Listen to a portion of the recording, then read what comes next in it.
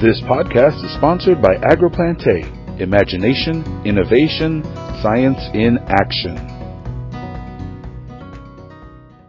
As a disclaimer, views expressed in interviews are solely those of the individuals and do not necessarily represent those of MyAgLife, JCS Marketing, and its employees.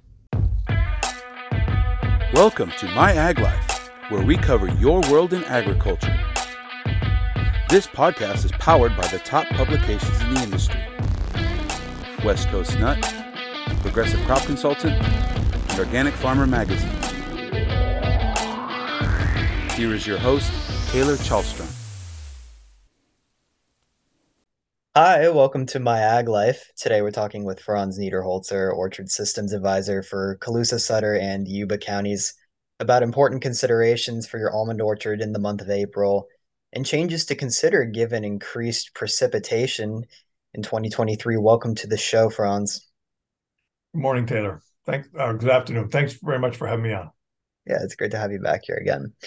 So, Franz, April is when almond growers really need to start thinking about their water during the growing season. You know, everything between irrigation sets, water quality, and the drought. But, this year is unique in that the state has received this increased precipitation and record snowpack with these atmospheric rivers, just historic weather, really. So, how do these conditions change, irrigation strategies, water quality? There's a lot to consider here. Very different from last year. Yeah, hugely different. This is one of those years where the calendar really goes out the window, because on this date last year, think what your orchard looked like, where orchard development was. We already had navel orangeworm biofix, egg biofix. It was a completely different, same date, different world. When they used to, a couple of years back, they planted rice really late, and they were talking about planting rice because nobody thought about planting rice past June 1st. They were talking about, well, it's May 35th today, as far as rice planting goes. Right now, it's tomorrow will be April 1st, but it might as well be, March 12th or 15th, as far as the development and the phenology of the term that represents the development of the crop over time. We're 3 weeks behind. It's been wet, but it's really been cool. That's and temperature drives development. So it's later than the calendar says it's late, but it's not as late as you think based on where the trees are and the nuts. Certainly. And, does this have the ability, when you're thinking about the bottom line and where prices have been over the last couple of years, I mean, does this have the ability with these conditions taken into account to actually really affect, the bottom line with all of these changes kind of taking place, hitting different areas? I think so. Potentially, it really depends upon how the spring plays out, but there's better quality water available, surface water available, hopefully for more growers. I don't know the whole state situation, but in the North State, particularly on the west side, where the federal programs are providing at the moment, I believe 70 to 80% of contract. That means, and hopefully maybe 100%, we'll see, but you've got better quality water. You don't have to pump from as deep in many of the situations. So your water's going to cost less this year. It's going to be better quality. You're going to have less salinity in the ground. So your trees are not going to be fighting that added stress, water stress that's really just comes with salinity. It's got the potential to be with what comes through this cool, wet spring, a good year. Save on cost for water, save on soil quality, because you don't have the salt there and the boron. Have to be careful about if we have a whiplash year, we're going from cool spring to hot summer. You want to be really thoughtful with your root zone health right now. If the trees have been a lot of water, you want to be really careful as to timing of your irrigation so that root zone's got a chance to recover. Check with your PCA about Phytophthora management strategies. Jim Anaskavich has done a lot of great work on newer materials, resistance management alternatives for Phytophthora in tree crops. Check with your PCA. consider the cost, because I know many growers are certainly up in the Sacramento Valley were hit hard by frost last year, so they're working with limited budgets. You have to decide, given your rootstock and the wetness situation, what's your risk. Those are things that you can talk with your PCA about. You talk about disease and this wet environment, it creates a more favorable environment for some of these diseases that really plague growers each year. Might we see additional applications of certain chemicals to kind of compensate for this? I mean, how will that really sort out for the rest of the season if these conditions continue? That's a good question. And we'll see. I know growers, it has been cool, and that's great for reducing disease pressure in general. But like everything else, there's always there's some diseases are particularly prefer cool temperatures. Blossom blast likes cool, wet springs. Green fruit rot, jacket rot likes cool, wet springs. So I'm hearing not much in the way of brown rot, which takes warmer temperatures, 58 degrees and above, but jacket rot, which likes those cooler temperatures, and some blast showing up. So we'll see how the rest of the spring goes. To date, growers have put some sprays on, I think more lately as you've got more leaf area out there. If we move to warmer temperatures and we still get rain, those are going to be potentially infection periods. Jim Matiskevich and others point out that, particularly Jim, point out that the most important sprays for rust and scab, shot hole for that matter, are to go on ahead of rain when you see the very first glimmer of infection in the orchard. When you can find one rust spot, one leaf with rust on it out of 100, and there's rain coming, that's the spray you've got to get on. You might have not put one on and let that one spot in. That's okay, but the next one you've got to clean up. Same with when the scab lesions on the green shoots start to sporulate. When that dark ring shows up around the lesion, that's a spray that's got to be done ahead of rain. It's the rain that spreads the infection, but if you can see the spores, you can see the organ. That combination of environment and the presence of the organism, that's a spray you shouldn't miss. Otherwise, it will cost you.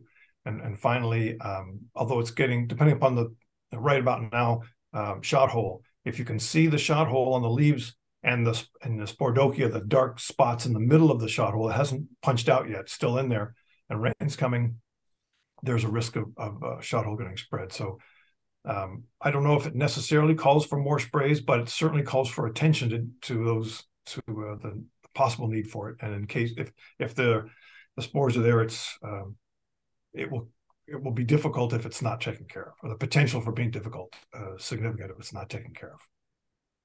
Fantastic. Thanks for those tips, Franz. We're going to be right back after a word from our sponsors. AgroPlante is the leading manufacturer in specialty products. AgroPlante formulates products that rise to the challenge of today's growing conditions. Saline and sodic soils reduce crop yield and cause significant crop losses. AgroPlante developed Cation EX5 Plus with growers in mind to manage soil salinity. With multiple years of research, Cation EX5 Plus has proven to be an excellent source of calcium and an effective soil salinity manager. Run it through drip irrigation without any issues. Simplify your application method with innovative and efficient formulations. Alleviate salinity stress with Cation EX5 Plus. AgroPlante, imagination, innovation, science in action. Hi, we're back talking with Franz Niederholzer, Orchard Systems Advisor for Colusa, Sutter and Yuba counties, about important considerations for your almond orchard in the month of April and changes to consider given this increased precipitation we've been experiencing. Franz, we talk about diseases. There's a lot that can plague growers, but there's also a lot of other pests that can plague growers around this time, namely navel orange worm, some of these large bugs, peach twig borer, and even gophers. Any recommendations here? And again, does the precipitation change anything there as well? It really doesn't change anything. It pushes back biofix for both peach twig borer and navel orange worm. Always important to get those biofix nailed down and keep track of your degree days so you have a sense of where the trees are and where the pest is in orchard. But it doesn't guarantee anything. It means that it's just keep doing what you're doing, especially for navel orange worm. These cool, wet springs that push back biofix. Sometimes if we have a turnaround and have a really hot summer, that can put the second generation coming out on your new split nuts, and those years can be tough as far as navel orange worm pressure goes. Doesn't mean it's going to happen, but it means, work with your PCA and pay attention to it. PTB is something that should get controlled with navel orange worm, but keep an eye on it. True bugs are a big issue, whether they're leaf-footed plant bugs or stink bugs. Again, the cooler spring may change the timing of the appearance of those bugs if you have them commonly in your orchards. But just to keep an eye out for them and look at the nuts and look for them in the orchard. Their arrival time may be different, and if you have a history of brown spot on your nuts at harvest, if your processor showed you damage, it's really important to pay attention to it because it's an increasing problem of off grade, and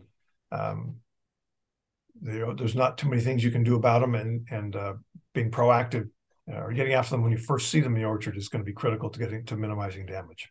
If you have, not everybody has them, but can be a real problem if you do. Certainly. Mites too. If it stays cool in the spring, mites hopefully won't be much of an issue. But if it turns around and gets hot and the root zone's stressed from a wet winter, and so the tree's ability to get moisture is reduced, again, just pay attention to your mites always. And with the mites, Franz, can you maybe remind anyone that's listening what are some of the things that increase mite pressure, just to kind of be aware of? Temperature, which often relates just to water stress and heat stress in the orchard, but hot springs often push two-spot or Pacific spider mite populations up. Having a PCA that looks for them. If you've got stress in the orchard from moisture from standing water this spring, and your trees can't get water, they're going to be water stressed in the summer. Those are things to pay attention to. Along the roads, of course, where the dust comes in, that's an issue. If you've got a lot of gophers in the field and you're mowing and the flails kicking up a lot of dust, that can contribute to mite outbreaks. Temperature drives the turnover, the population of the mites to hot springs into hot summers. Red flags for mites. Not again, and especially because the beneficials the six-spotted thrips and the beneficial mites, predatory mites, they can catch up when we have these roller coaster springs where it's hot, but then it cools off, and it's hot and it cools off. But if it's just hot, especially when we get into June and July, if we turn a corner and you can't see a break in the weather, that's a red flag to at least to look hard for mites. Certainly. Franz, one other thing I want to talk about, non-pasture disease related, is nitrogen.